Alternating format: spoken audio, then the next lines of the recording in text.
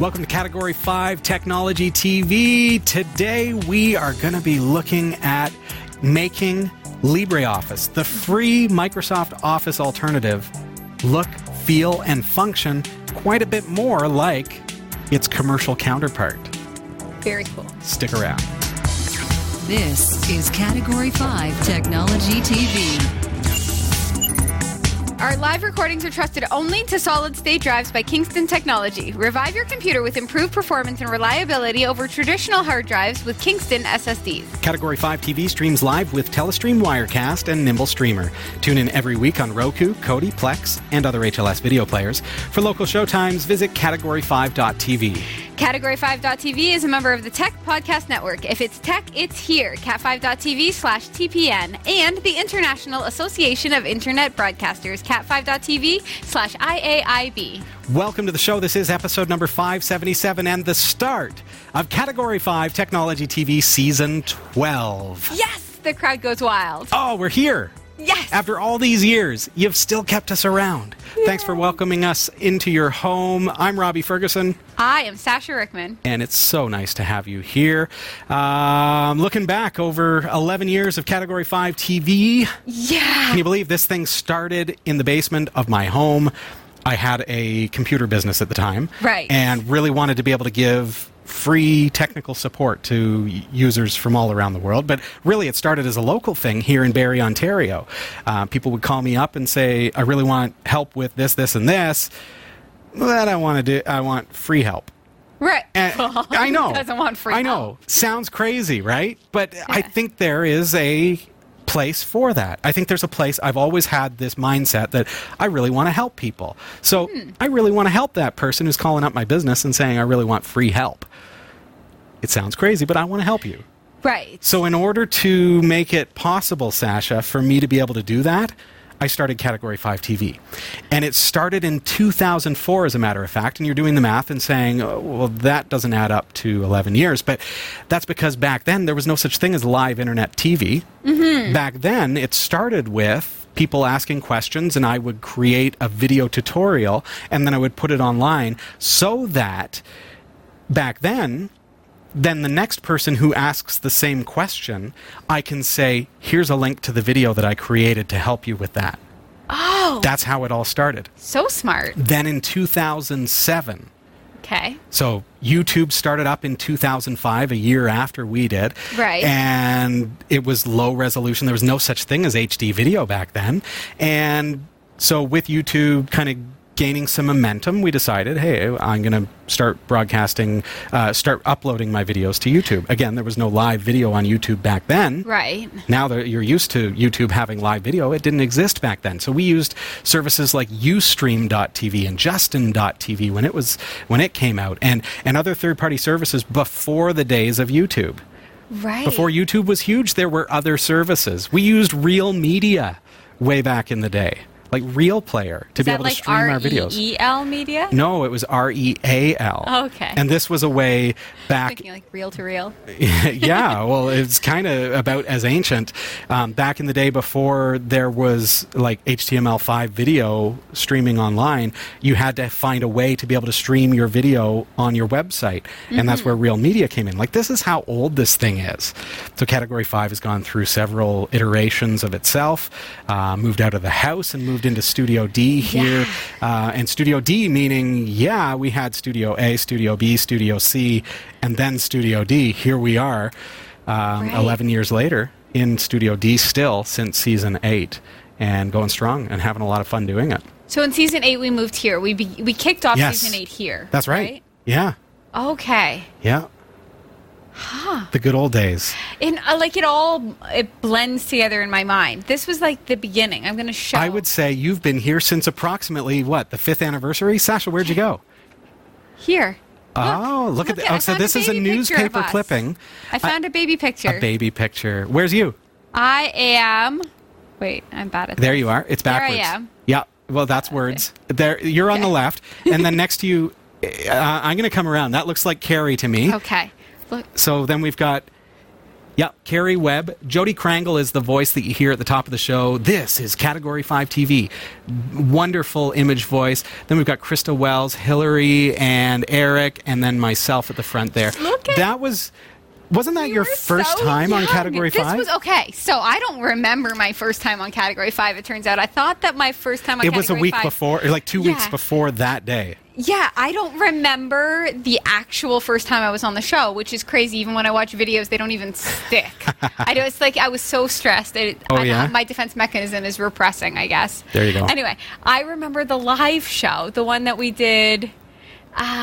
like in front of a live big studio that was audience. Our 5th anniversary celebration. Okay. So the newspaper came and did an article about it, but that was live in front of an audience in an auditorium.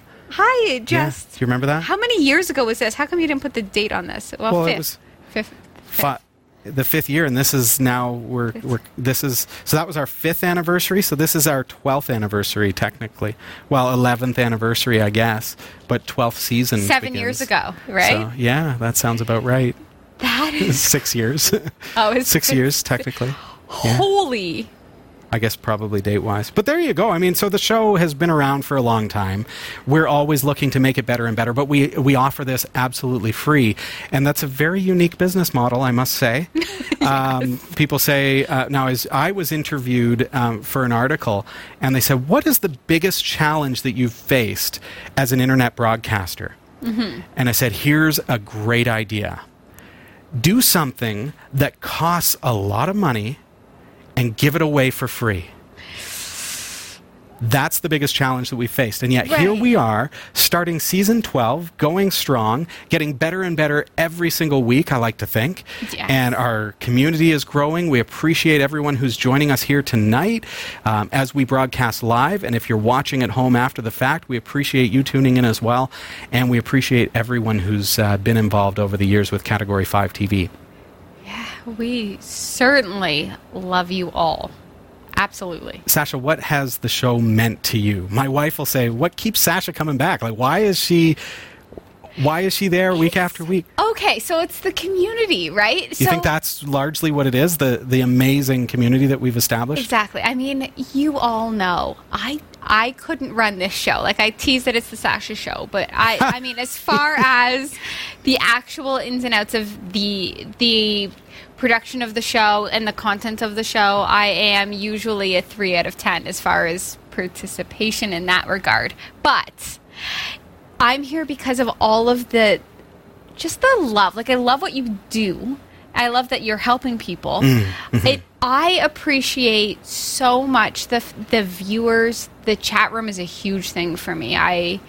And I love that we're on Discord now. It really it means that I can bring you amazing, with me beyond. Yeah. But there's something a little bit magical about, like, it's who I am as a person. I can't give this, right? I can't give what you give. I can't, but that's my mentality too, right? Like, I don't want to make money off of doing something that I think that everybody should just be able to have. Like, it's community. It's like, I don't know, like Ubuntu, like the many parts make the whole. She doesn't know how true that is. Ubuntu being a South African word that means the spirit of community. Right. So, and I think that's really what we've established here at Category 5. And if you've been watching for some time, you really know that our motivation is a little different than the traditional broadcaster, in that we are here generally to help you and to build this thing into something that is a really great platform for helping our viewers with tech issues and also to teach you new things as we find some really cool things in tech that we want to be able to demonstrate as well. And there are so many really cool new things in tech. Always.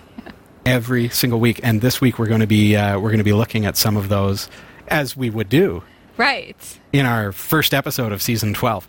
So thank you very much to everyone who's been watching. Thank you for those of you who have become patrons. That means a lot. It's just a way that you can support us by throwing $1 our way per month. Right. And that helps to be able to, for us to be able to provide this absolutely free, and so that we can continue to grow and go strong. So we appreciate you very, very much for being a part of the show. We do have to take a really quick break, but when we come back, we're going to look at how we can make the free LibreOffice suite. It's an alternative to Microsoft Office. Yes. But it's absolutely free. It's our thing. It costs you nothing. We're going to look at how we can make it look and behave much more like Microsoft Office. Perfect. Stick around.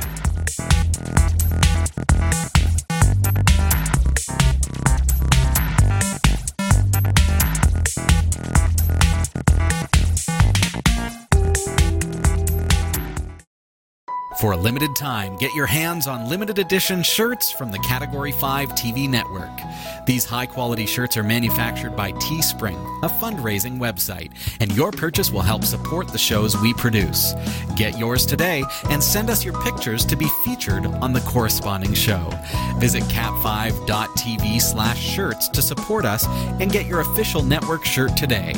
cat5.tv/shirts.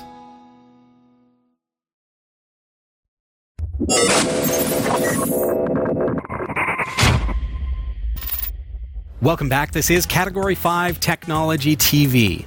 Now, tonight we're going to be looking at LibreOffice. It's a free alternative to Microsoft Office. Right. You've used it? I've used it. You're using it at work? Yes, I use it for work. I have it on my laptop here. Oh, yes. Yes. I love it. I will. It's free. It's free. I love free.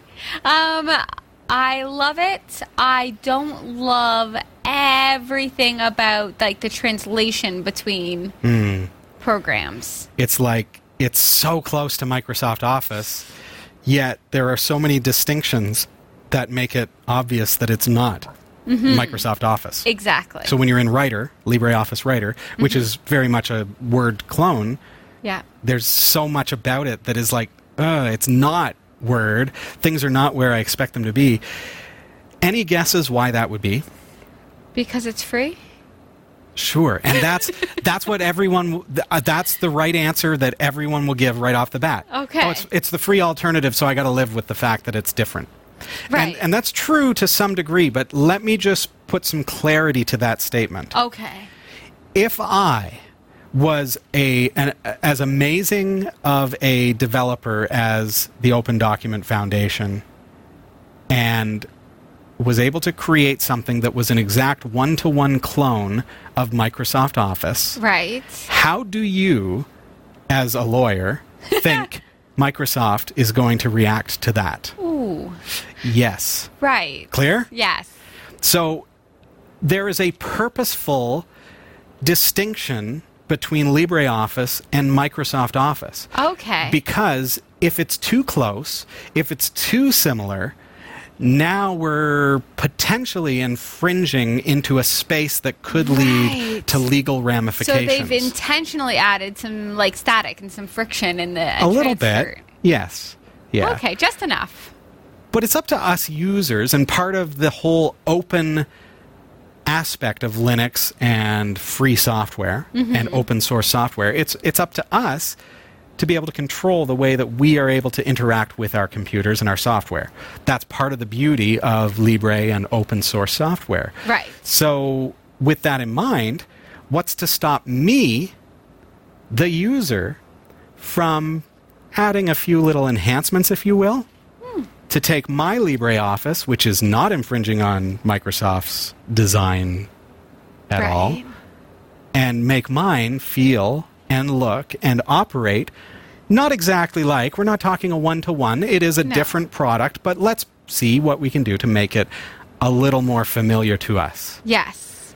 So I'm going to hop over to my laptop here, and I've got Ubuntu Linux up on my screen, and indeed, this is running in Microsoft Windows on Hyper-V, as we've learned over the past 2 weeks on Category 5 Technology TV.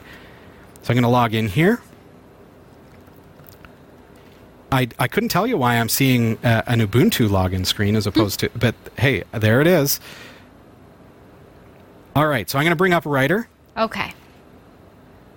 And you're going to see that, hey, this really does look fairly similar. It does. And like even the keyboard shortcuts are very similar. Yeah, I mean, I'm not a big keyboard shortcut person in Word, but hello. And if I Control A, Control B, Control U, Control I mean, I can do those kinds of things. Great. That's helpful, right? But what can I do to make this look a little more and behave a little more like Microsoft Office. So I'm just going to close out of that, and we're going to bring up our Firefox browser here that comes with Ubuntu. Now, do keep in mind here, Sasha, and community, I'm doing this on Ubuntu because we do have a Linux bias, and I want you to see that, hey, this works great on Linux. But you can install LibreOffice on Windows and Mac as well. I have it at my office. I run on Windows, but I have... Your Windows 10. Yeah. So you've installed LibreOffice because it's a free version of an Office suite that is compatible with Word documents and Excel spreadsheets and things. You can save in those formats. Right. You can open those formats. So it really is a one-to-one replacement in that regard. Exactly. But a lot cheaper. Right. Being like being free. $0. Like being 100% cheaper. Yes, 100%. No matter what price you find, this is cheaper. So let's get over here. And where I want to go is... now, we're going to do... a couple of different steps here. I should just say, we're going to set up our LibreOffice writer in particular to behave more like Microsoft Word. So it's not just interface. I'm starting with autocorrect and the dictionary. That's really important. Out of the box, it drives users nuts because they say, my dictionary doesn't work on LibreOffice. I do a spell check and it just says everything's fine, and I know there's some typos there. So this is funny. I feel like that this feature is all about me because it's all for you, Sash. This happened to me very recently. So let's... All right, so let's jump over and let's see what we need to do. So I'm going to actually head over to extensions.libreoffice.org. And notice that libreoffice.org is in fact where you would download LibreOffice from. So just leave off the extensions and you'll be able to download the free software as well. We're working with version 6 point something. So it's important to note that you have to be on version 6 in order to do all that we're doing here today. Okay. So if your distro or if your operating system has version 5, which is still great, you want to upgrade to version 6, which came out in February, and now we're October. So it's been around a while, so you should have it by now. So it's great plus 1. Just keep in mind, you need to have version 6 or higher. Yes. Okay, so I'm going to do a search here for English dictionary, and you can do a search for a dictionary that's relevant to you, to your language. There are many. I'm going to click on English dictionaries here, and within this page, I'm just going to scroll down a little ways here, and you can see that there's a file that ends in .oxt, and that's what I want to download. So I'm going to save that file to my computer, and that puts it in my downloads folder. So if I go into Show All Downloads, you can see there's my dictionary file. So now I'm going to open LibreOffice Writer, and I'm going to go Tools, Extension Manager, and I'm going to click on Add. From there, I'm going to browse to my downloads, and then I see the dictionary for English. Double-click on that, and it is now installed English Spelling and Hyphenation Dictionary on LibreOffice Writer, and that includes Australia, Canadian, British, American, and South African English. Okay, so now I can close that, restart LibreOffice, and now, as I type, it's going to see the spelling errors. Okay. And if I hit F7, it's going to actually look it up in the dictionary there and give me suggestions that I can use. Any questions so far? I'm going to do this. All right. We're good? Yes. All right. So far, you've explained it in a way that I can actually make it happen. Fantastic. So that gives us the dictionary. That's all there is to it. But because it doesn't come with it out of the box, it's tough because, hey, when I hit F7 or when I click on spell check, it doesn't do anything. Right. I was like, I know I spell some words wrong. Like, I know I didn't write this entire paper with 0 issues. It's 10,000 words. All right. So there you go. There's your dictionary. That's all done and done. Next step does have to do with the look of LibreOffice. So it's really important for me. I want to make this look and feel a lot more like Microsoft Word. And similarly, Microsoft Excel and so on and so forth. The whole suite is there with LibreOffice. So it's twofold. First thing that we're going to do is look at the icon set. Now, if you install LibreOffice 6.1, it comes with something called Colibre.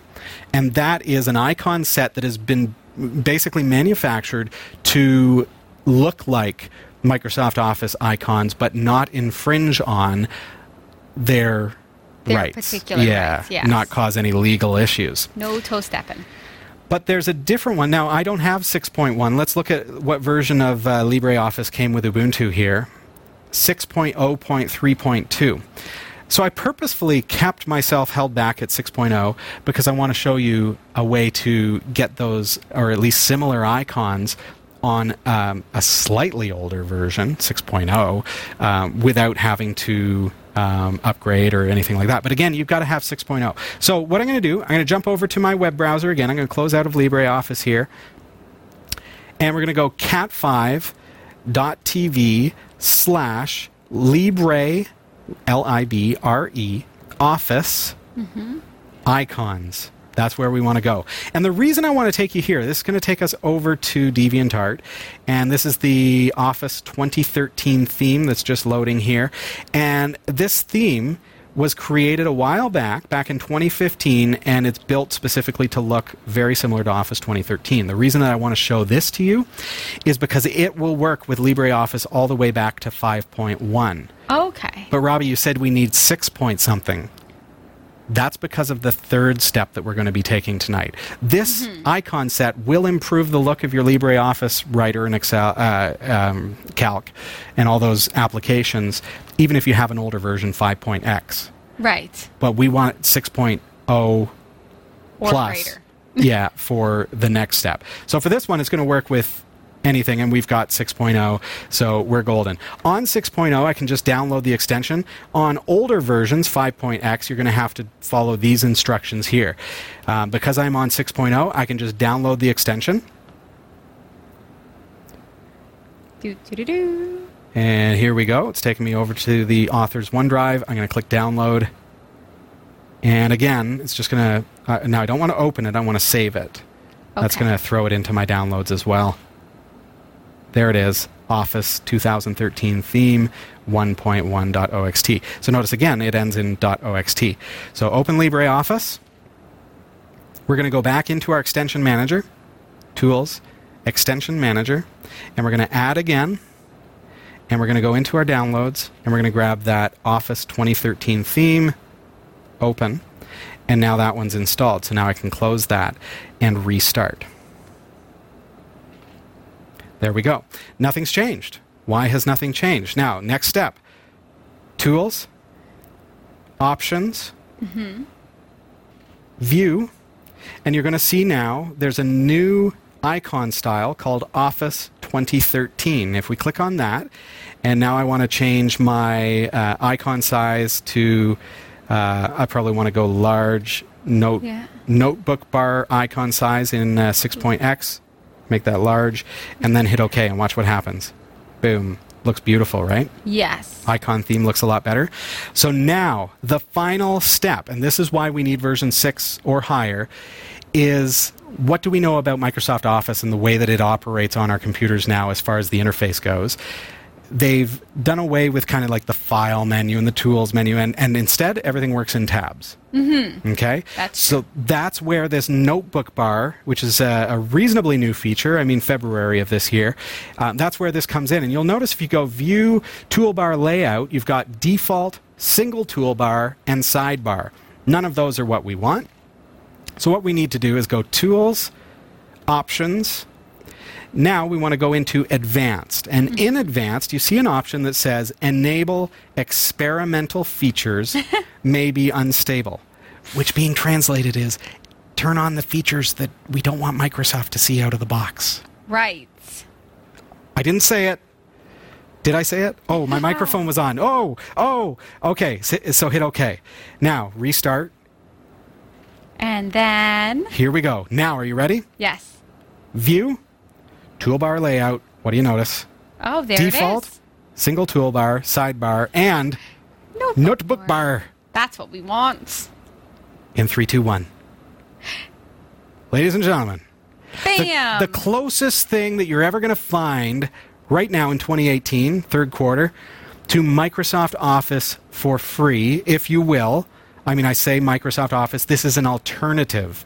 It's not a clone. This is an alternative to Microsoft Office because we want something that we're familiar enough with that we can use it on our work computers and we don't get stuck trying to find things. You're going to find that the layouts are much, much simpler. You're going to be able to find the things that you need, like paragraph spacing and things like that, all everything just makes more sense. Now, if you're stuck, and if you want to revert, or if you want to change things, notice that there is a menu option over here to turn on the menu bar. Now, watch the top of my screen. As soon as I hit that, now I've got my regular menus back. File, edit, view. So I can always revert back if I want to. Okay? But then I can click on that hamburger menu and turn off menu bar when I'm done. And it goes back to that Microsoft Office style layout. Would that improve the communication kind of between the two if I'm trying to open something that was created in Microsoft Office? Well, with LibreOffice 6, the intercommunication ability between the file formats has been greatly improved. Now, it's always been really good, but what that means is that if somebody in your office is using Microsoft Word legitimately, that is true. They can send you a doc file or docx, and you can open it, you can make changes to it, you can save it, and then you can send it back to them, and it will look great. Okay. Now, where it may fall short is if you start formatting things with fancy fonts or things like that your computer has that their computer does not. Because remember, with a Word document, it doesn't include the TTF, the font files in there. So they have to install the same fonts that you have. Okay, I'm going to just throw you a quick scenario. Yes. So, Microsoft Excel. Okay. Calc on LibreOffice. Right. Created a spreadsheet that my computer in Calc would love to print, but when I open it, it's like this big on the page. Is that because I just don't have the right... You know what? I'd probably have to see that, Sasha. Because it could be so many different things. Darn, I thought it was just like, I know. follow these Wouldn't it be steps. nice if it was just, you should be able just to open it, try it with the newer version. Exactly. I think maybe I just don't have the right LibreOffice version. Could be. Maybe it's just going to work bingo bango just like that. When I do talk about fonts, this is the one thing that you will encounter, not so much with Excel, because typically you don't stylize it like you do with Word. Yeah. When I do talk about fonts, if you're on Linux, there is a way for you to quickly, and we've looked at this on the show before, but to quickly get the Microsoft fonts like Times New Roman. This is important for you if you're expected to be using Times New Roman. I'm just going to go into Terminal. Okay. And I'm going to go sudo su because I'm on Ubuntu. Enter my password. And apt update. This is only for Linux, so everything else that I've done it transcends Windows, Linux, whatever. But if you have Linux, you probably want those Microsoft fonts. Apt install, and I think it's TTF-MS Core Fonts. Let's see if that's right. No, I'm going to do a quick search for you. TTF MS Core Fonts. Let's see what file name it is. TTF-MS Core Fonts installer. That's what I missed. So, -installer. Say yes. And what that's going to do is it's going to give you Times New Roman, Arial, all that kind of stuff. Hit tab, enter. Do you accept the end user license agreement? Yes. And here we go. Now I'm just going to show you quickly. So here's hi there, and I'm going to highlight that. And let's see here. Let's look for Arial, for example. Notice there's no Arial. No. Okay. I'm going to close LibreOffice Writer. Don't save. Now that's finished. So now when I reopen LibreOffice Writer, it now has access to any new fonts that were installed on the system. Hello. Highlight that. Now let's grab our fonts here. What do you notice? Right? Arial. Yeah, and things like Comic Sans MS. But also, I mean, Times New Roman is a popular one for education. Let's see if it's here. There you go. Times New Roman. See? So really quick things that you can do to make LibreOffice, the free Office alternative, behave and feel pretty much, I mean, a lot closer to Microsoft Office. It's not a one-to-one, folks, but it takes that to the next level for you so that you can feel a little more comfortable with it when you're using LibreOffice, the free alternative to Microsoft Office on your computer. Give it a chance. Give it a try. It's LibreOffice.org, and follow the steps that we've shown you here tonight to make it feel a little more like you're used to. Super. Thank you. And if it's not working for you, right, then by all means go out and buy Office. Exactly. Right? You know what I mean? give it a try. Try to get comfortable with it. See if you can use it for a couple of weeks and see how it works for you. Do these steps. Make it feel good. And you've possibly saved yourself a fair bit of money. Yeah. You know what? Go out and price out. Yeah, first. go do your pricing first, and then you'll be like, go yes. in and be like, wait, no, you know what? I'm happy with this, even if there are a couple of little quirks that are not quite exact. Yeah. We've got to take a really quick break. When we come back, folks, we're going to be looking at Shoutcast. They've gone commercial. How can we listen to live internet radio for free? Don't go anywhere.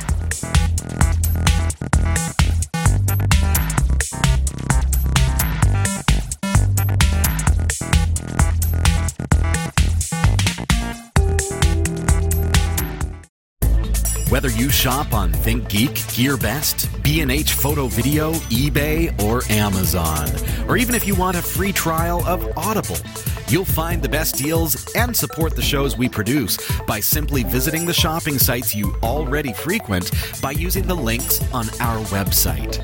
Visit category5.tv/partners for the full and ever-growing list and help us create more free content like this show. Thank you for shopping with our partners, and thank you for watching.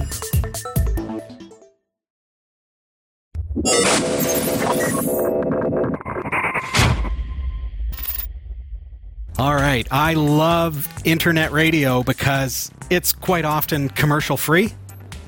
It's quite often free to listen. Yes. And these days, it's really high quality. Like, it's like listening to CD quality music. So it actually sounds better in a lot of cases than FM radio. Okay, yes. And I can tune in from any of my devices. So that means I can listen on my phone and wear my Bluetooth headphones and listen around the house, whatever I want to do. I use Shoutcast like crazy.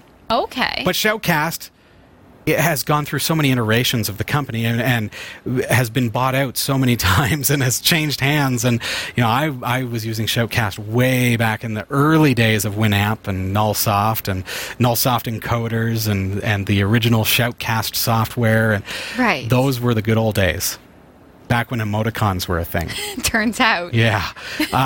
But recently, Shoutcast, which is a feature that we use quite a bit to listen to music online, has gone commercial. So when you go to the website, it's now all about the broadcaster. Try it for free for 7 days. It's all the commercial stuff, plans and pricing. Yeah. Yeah, you gotta pay. Wah, wah. Now, you're going to find that the original directory still exists, Sasha. Mm-hmm. It's still there. We just can't get turned off by the fact that when we land on their website, it's all about the monetary end of things. Right. Now, right now, there is a link on their menu to listen, and that's going to take you there. But I want to show you what we're going to do to get around this new homepage. Is simply go to the old URL, which is directory.shoutcast.com. Directory.shoutcast.com, and hit enter. Yeah. And that takes us, boom, right back into the old interface, just like we remember it. And you can tune into any live radio station from around the world that is broadcasting through their platform.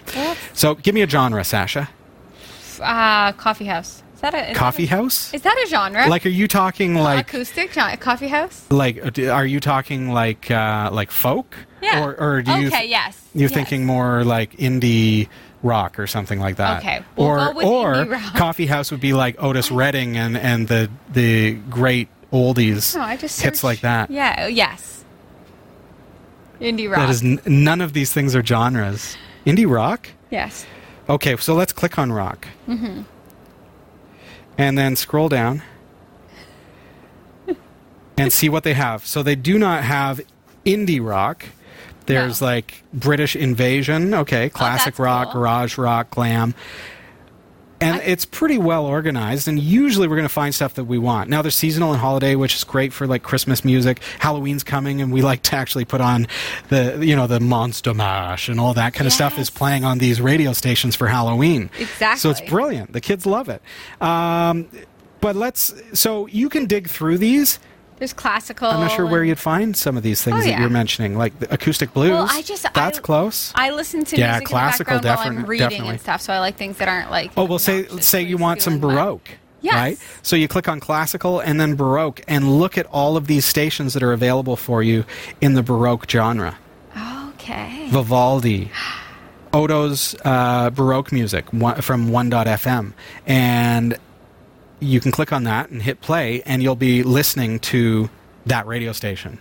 Right. Just like that. Huh. So directory.shoutcast.com is how you get there. Now we have to head over to the newsroom. That we do. Are we having fun tonight? We are. Yes. And your new newsroom shots. Here you go. Here we are. Here are the stories we're covering this week in the Category5.tv newsroom. The U.S. federal government has just authorized its staff to shoot down any drone they consider a threat. Google Plus is shutting down after it was revealed that Google covered up a data-exposing bug. Default passwords such as admin and password will be legal for electronics firms to use in California from 2020. And Hyperloop Transportation Technologies, Inc.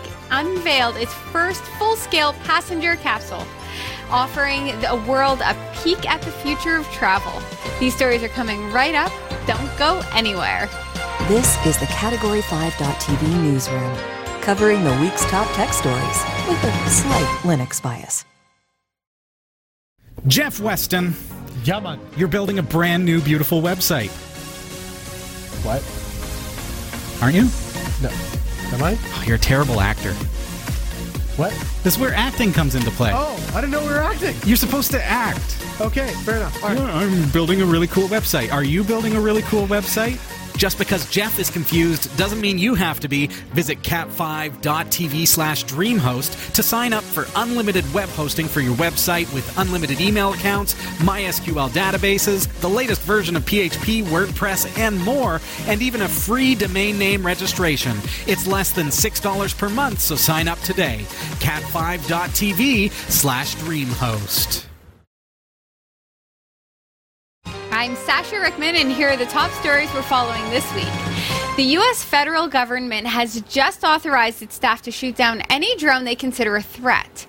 The provision was added to the Routine Reauthorization Act for the Federal Aviation Authority, the FAA, the watchdog that deals with America's skies, and has invited the ire of civil liberties groups who are unhappy at the blanket nature of the shoot-down authorization. Under the proposed laws preventing emerging threats section, a new part has been added that allows a wide range of federal departments to disable, disrupt, or seize control of any drone that is thought to pose a credible threat to the safety or security of a covered facility or asset. The key thing here is a wide range of departments, not just the military. The Act lists a range of increasingly harsh measures that can be taken against an unauthorized drone, ending with use of reasonable force if necessary to disable, damage, or destroy the unmanned aircraft system or unmanned aircraft. The provision is, of course, entirely understandable. The increase in the use of and sale of advanced drones does pose a potential threat to government facilities. After all, it doesn't take long for somebody to think that it was a good idea to mount a gun on a drone. It's not clear what limits and oversights would work best. Certainly a requirement to get a warrant is unlikely to work given the fact that drones can appear at any time and unexpectedly. But limiting the grounds for which a drone can be disrupted or destroyed would be one starting point, or granting protections to legitimate drone usage. As it stands, as soon as the president signs the bill, your flying machine can be taken down by a huge number of federal government employees, and there will be pretty much no recourse. That's what gets me is, what do I do if they shoot down my drone thinking that it's malicious just because I'm flying around? Right. I mean, how do you know, right? Okay, so I can understand a facility, like a government facility. Okay, yeah, don't doesn't fly change. your drone up to the door of the White House. That makes sense. Super common sense. Sure. Right? But what about, like, we live close to a base, a military base, and they do, I don't know, excursions. They're probably not called exercises, we'll say, in the community. Like, they come out and they fly around and they do things, right? So say I'm just locally in a field and they drive by, and now my drone is in their space, but they've encroached on me. I haven't encroached on them. They could shoot me down. Sure they could. Well, I mean, they could if we didn't live in Canada, where this law is not the thing. You're right. But Yeah, yeah. so this is the thing that's the problem. So it seems a little bit too blanket shoot down the drones and not enough and protection. you know that's of the exactly drone. where it goes, right? Right. Oh yeah. Well, it's. And I thought immediately of two scenarios. First scenario is when some guy thought it was a good idea to be a citizen journalist and fly his drones over the wildfires, and firefighters started spraying it with the hose to shoot it down, and it was news at the time, and. Yeah, it's probably a good idea that if you're going to shoot drone footage with your drone, that you stay the heck out of the way of the fire department that's trying to battle a blaze. Right. Right? Don't be crazy. Yeah, there are times when I think, you're not being smart here. But drones are a tough thing because how do you regulate something that is so freely available on the consumer market? Right. That I can learn to fly on a $20 drone and then buy a $500 drone and be flying a big heavy thing that could kill someone if it hit them. Yes. You know? It's an interesting technology because it feels like drones are faster than the law right now. Sure. Right? Yeah, so now the law is scrambling to catch MPAA, up. same thing. Right? And now they're like, well, shoot it down. Okay, except that it seems like in this news story, anybody in the federal government can shoot down a drone. Yeah. Pretty much for no reason. And C-128D makes a good point. The folks in regards to the flying over the wildfires were flying in a no-fly zone.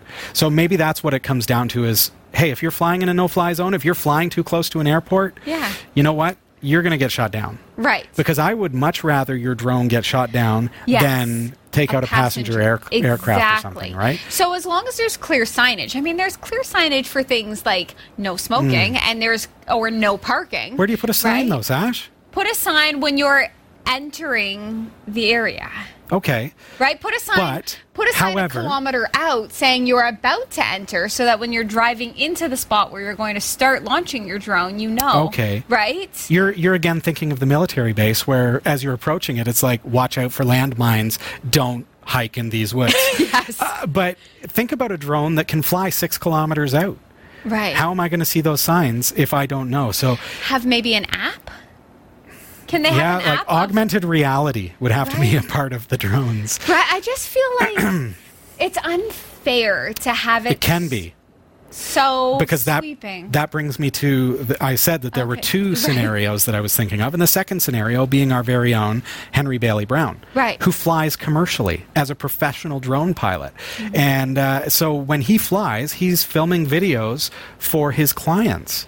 So I know that he would stay away from no-fly zones. Yes. But in this particular scenario, I mean, you fly over some military personnel's backyard when they're having a barbecue. Right. They have every right to shoot you down.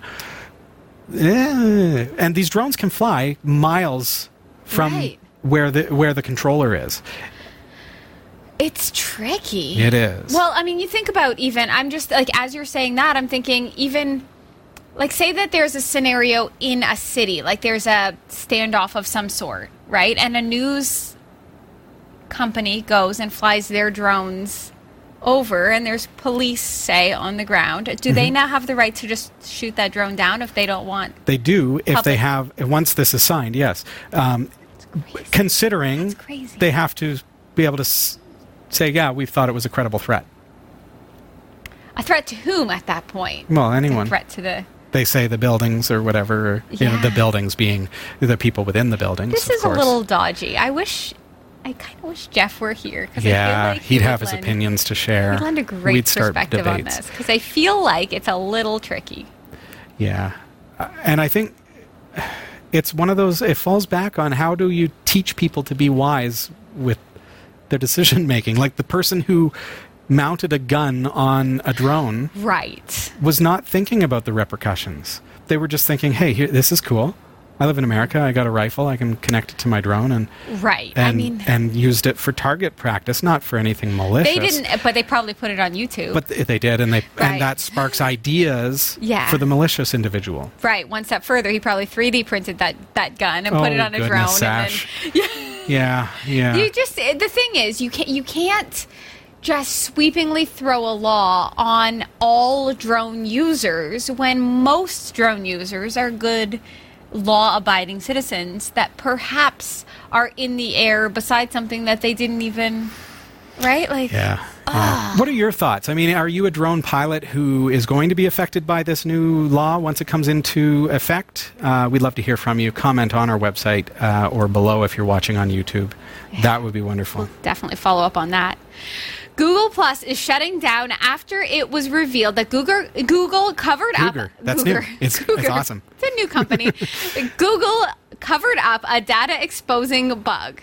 A security bug allowed third-party developers to access Google Plus user profile data since 2015 until Google discovered and patched it in March, but decided not to inform the world.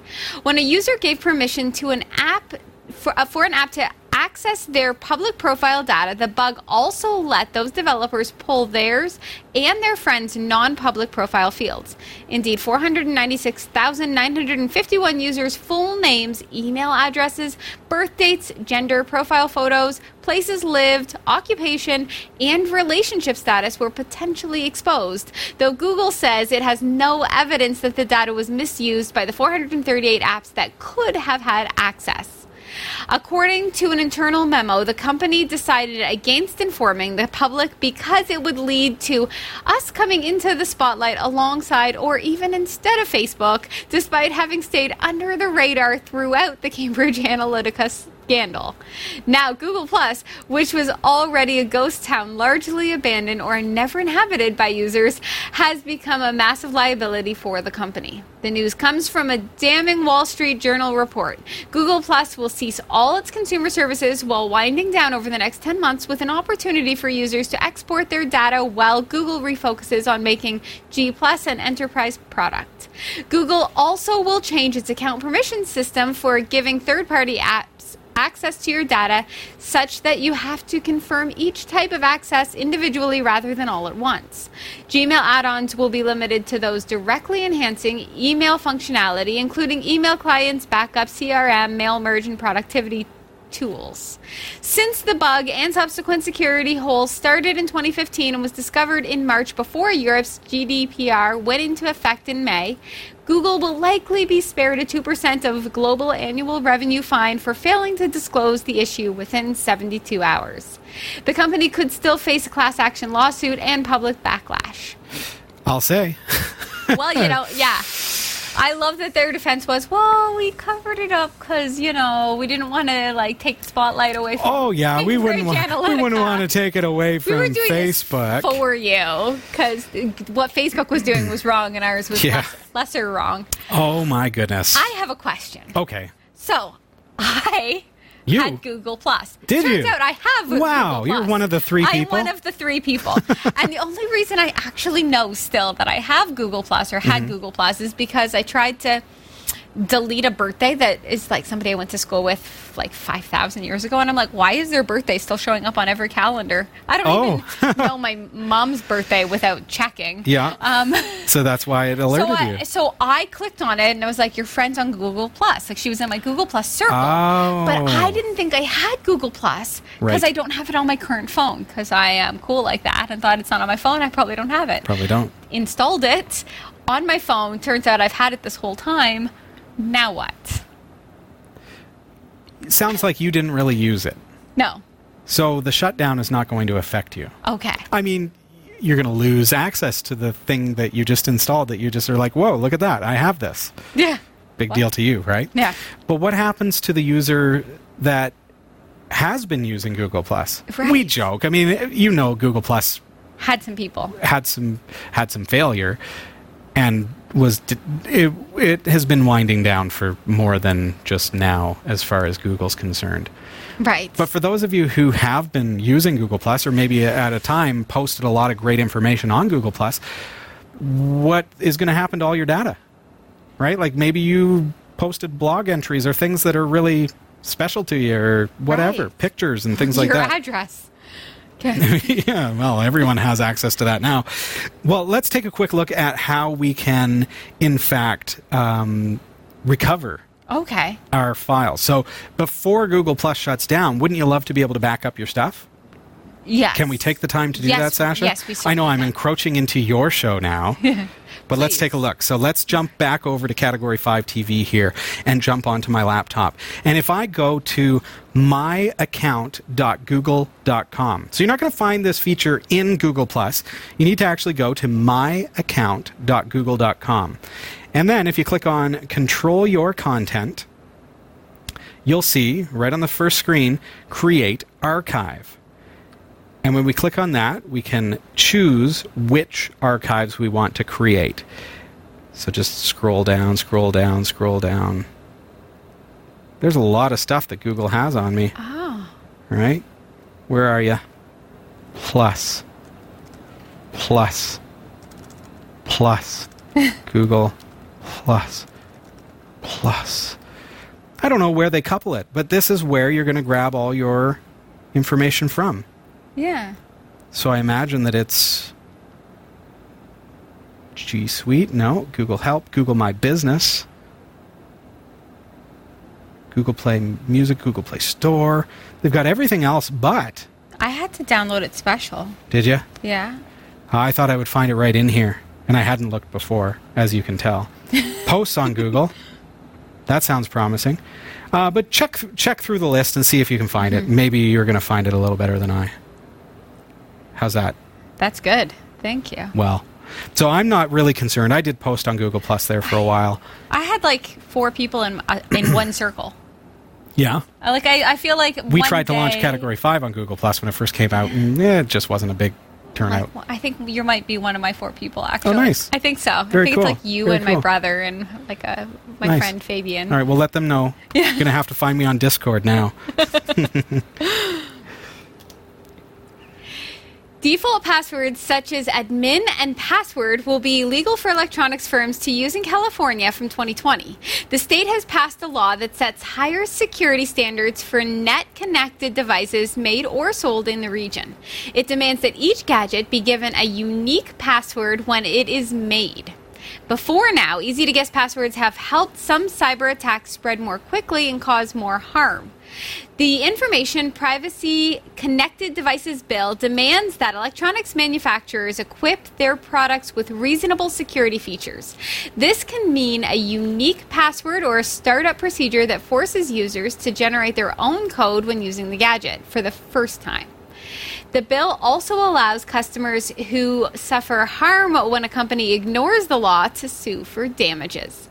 Many recent cyber attacks have taken advantage of the default and easy-to-guess passwords on the devices found in millions of homes and offices. In late 2016, Twitter, Spotify, and Reddit were among sites taken offline by an attack that took advantage of poor passwords on lots of net-connected gadgets, including webcams and other so-called smart home hardware. An attack by malware known as VPN Filter is currently targeting home routers and is believed to have infected more than 500,000 devices. Yikes. Yeah, super yikes. Except that I feel like criminals will get smarter. Like, okay, so there's a small group of people who use admin or password 123. Like, there's got to be just a small group, right? Or like 1111. I feel like I those see are what the you're ones. thinking, yeah. Right, but most people change their passwords, I would think. All right, so you're thinking along the perspective of the consumer. Yes. Who, when I sign up for Twitter, I'm using a good, strong password because I know that I don't want my account to be compromised. Right. Now, the ISP, the local internet service provider, Yes. calls me up and says, we've got a promotion going on. We're going to increase the speed of your internet. We're going to install a new modem for you. It's going to make your internet 5 times faster. Would you like it? Yes. Yes, I would. And then when the person shows up and installs it for you, Yeah, they just do that. they just do it. Yeah. Do you at any point say, okay, how do I change my password? No, I don't. Right. Oh. Okay. That modem is this is a very good example because this is like VPN Filter whacks away at these things. Right. So I, as a user, would never use something stupid like password as my password, but an astronomical amount of these devices are created with the username admin and the password password. Right. Think about your router or your modem, and you get online and you say, and you type in the type of device that you have. I'm going to type WRT54G. So that's a Linksys router. Okay. And I'm just going to jump over to this to show you. So I'm going to do a quick search for WRT54G default password. I'm just using that as an example. For all versions of the Linksys WRT54G router, the default password is admin. Mm-hmm. Okay, so if I have that device, my password out of the box is admin. Admin. So if I have now installed that device, and this is an older device, and I'm just using it as an example because it's the quick one that came to mind, but your ISP comes in with the new modem and has a stupid default password on there, and if anyone does a search for the device model number, they'll find the default password on Google. Try it with your devices. What's the default password? And so we connect that internet connection and never think about the fact that it has a built-in interface that allows the internet service provider to log into the router, but it also allows anyone on the internet to also log into that router if they know the password. But it's a default dumb password. Like admin or password. Exactly. I get it. Okay. Because I change my passwords for things that I see. For things that things that you know and see. But your if modem, your router, your Wi-Fi, you get a modem that has built-in Wi-Fi, and they tell you what the password is for your Wi-Fi. That's true. That has recently happened. Wow. Okay. All right, so keep that in mind. Right, so now California companies can be sued if they don't follow the law. That's where it differs from your original thought process of the consumer choosing admin as a password. So this is now saying, okay, if they're going to manufacture 100,000 new modems that the ISPs are going to come and install, every single one of those devices has to have its own unique password. Now, it's still, it's still knowledge of the person who installed it. It's on the sticker or whatever. Or anyone who sees the sticker on the back of the modem can get it. Great way to get access to Wi-Fi at places where you don't have access to Wi-Fi is to find their modem and look at the sticker on the back because it's probably the default password, right? But at least they're going to say it can't be the same on 100,000 devices. Exactly. It has to be unique. That's where this differs. Actually, because California is a pretty big producer of sort of electronics. And it's just the start. It's just one state. So let's set an example. Ripple effect. Yeah. This is good. But is this also a little bit of a wake-up call for us to say, hey, okay, my modem that my internet service provider installed, my router, I think I know the password, but have I personally set that password to something strong? Is my Wi-Fi a password that I have personally set? Right. Is there a second Wi-Fi in my router? Because sometimes the routers that they install will have something as a Wi-Fi SSID and then something -5G. Right. Right? So you can use the 5G as well. Well, that one has a default password as well. So have you set those up? My goodness. Maybe it's time to just think that through. Just do a little self-audit. Do a little self-audit on your stuff at home. Yeah. Or at work. And because if somebody gets in through that basic password, which they can just do a search on the internet for any any WRT54G router, find one, hack it. Now they have access to your entire network. They can access your files in your network. They can access your printers. They can install ransomware, which will encrypt your files. They can access remote desktop and be able to bring up your computer screen, install crypto miners. They can turn on your webcam and spy on you on the laptop that's sitting on your bedstand. Like, these kinds of things are real and they actually happen. And it starts with those passwords being left as default on the entry points to your home. Wow, thank you. You're welcome. Hyperloop Transportation Technologies, Inc. unveiled its first full-scale passenger capsule, offering the world a peek at the future of travel. The capsule, 105 feet or 32 meters long and weighing 5 tons, was shown in Spain and will be moved to Toulouse, France for an additional assembly before it's used on one of the first commercial tracks. The California-based startup known as Hyperloop TT said in a statement. Named the Quintero 1. The product is made almost entirely out of composite material.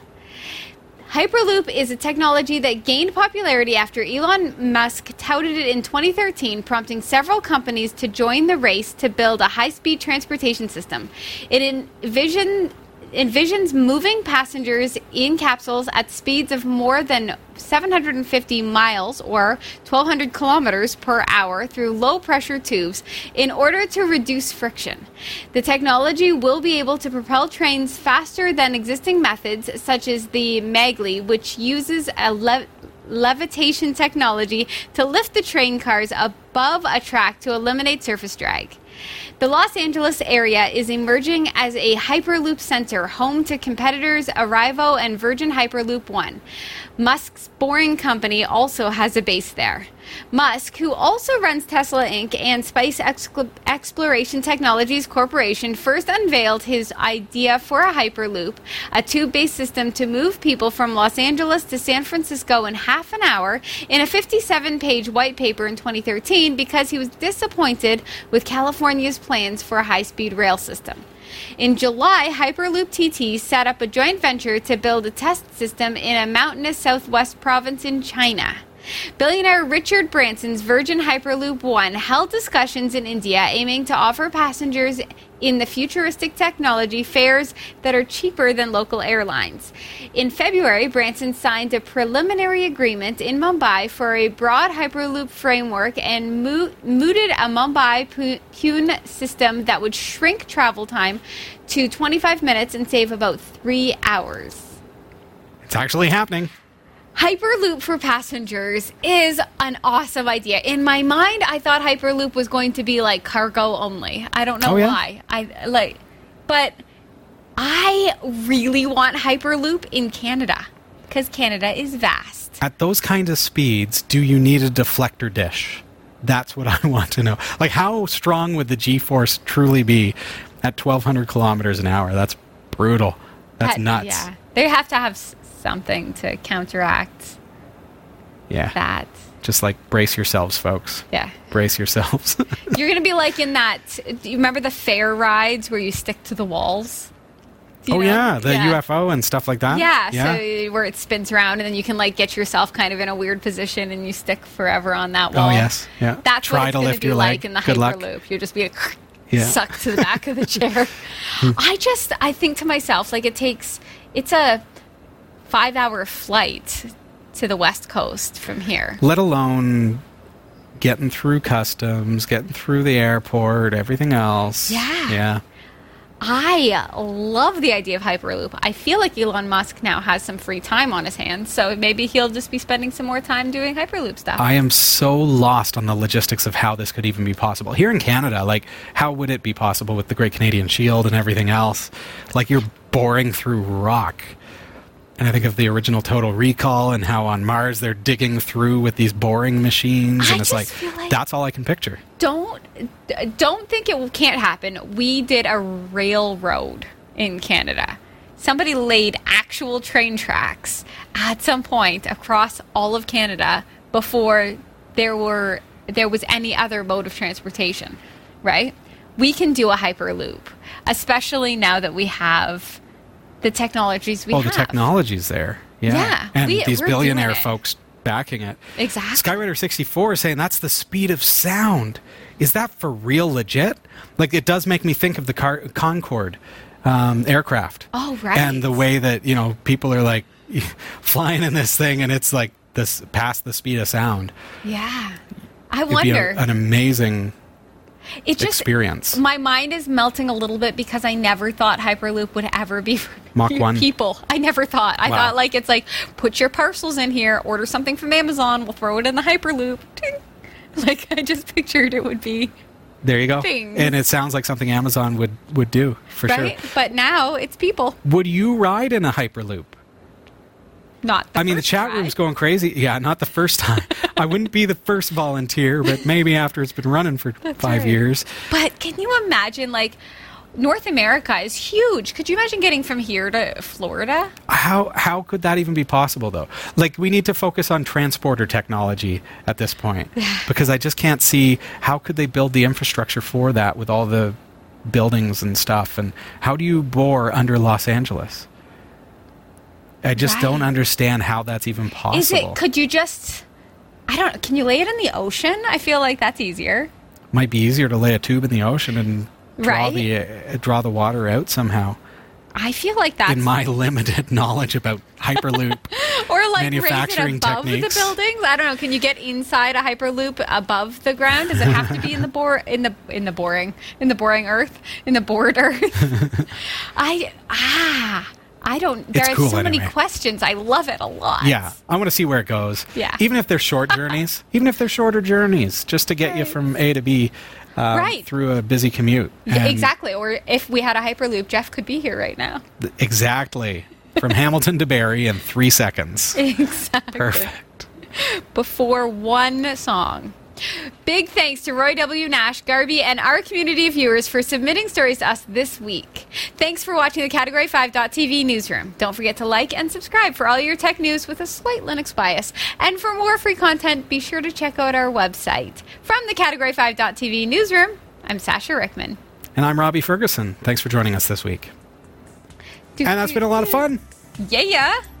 Hope you had fun this week. Yeah, season 12 is underway with one episode under our belt. Yeah, that was episode number 577. Thanks for being here. We will see you again next week. Take care, everybody.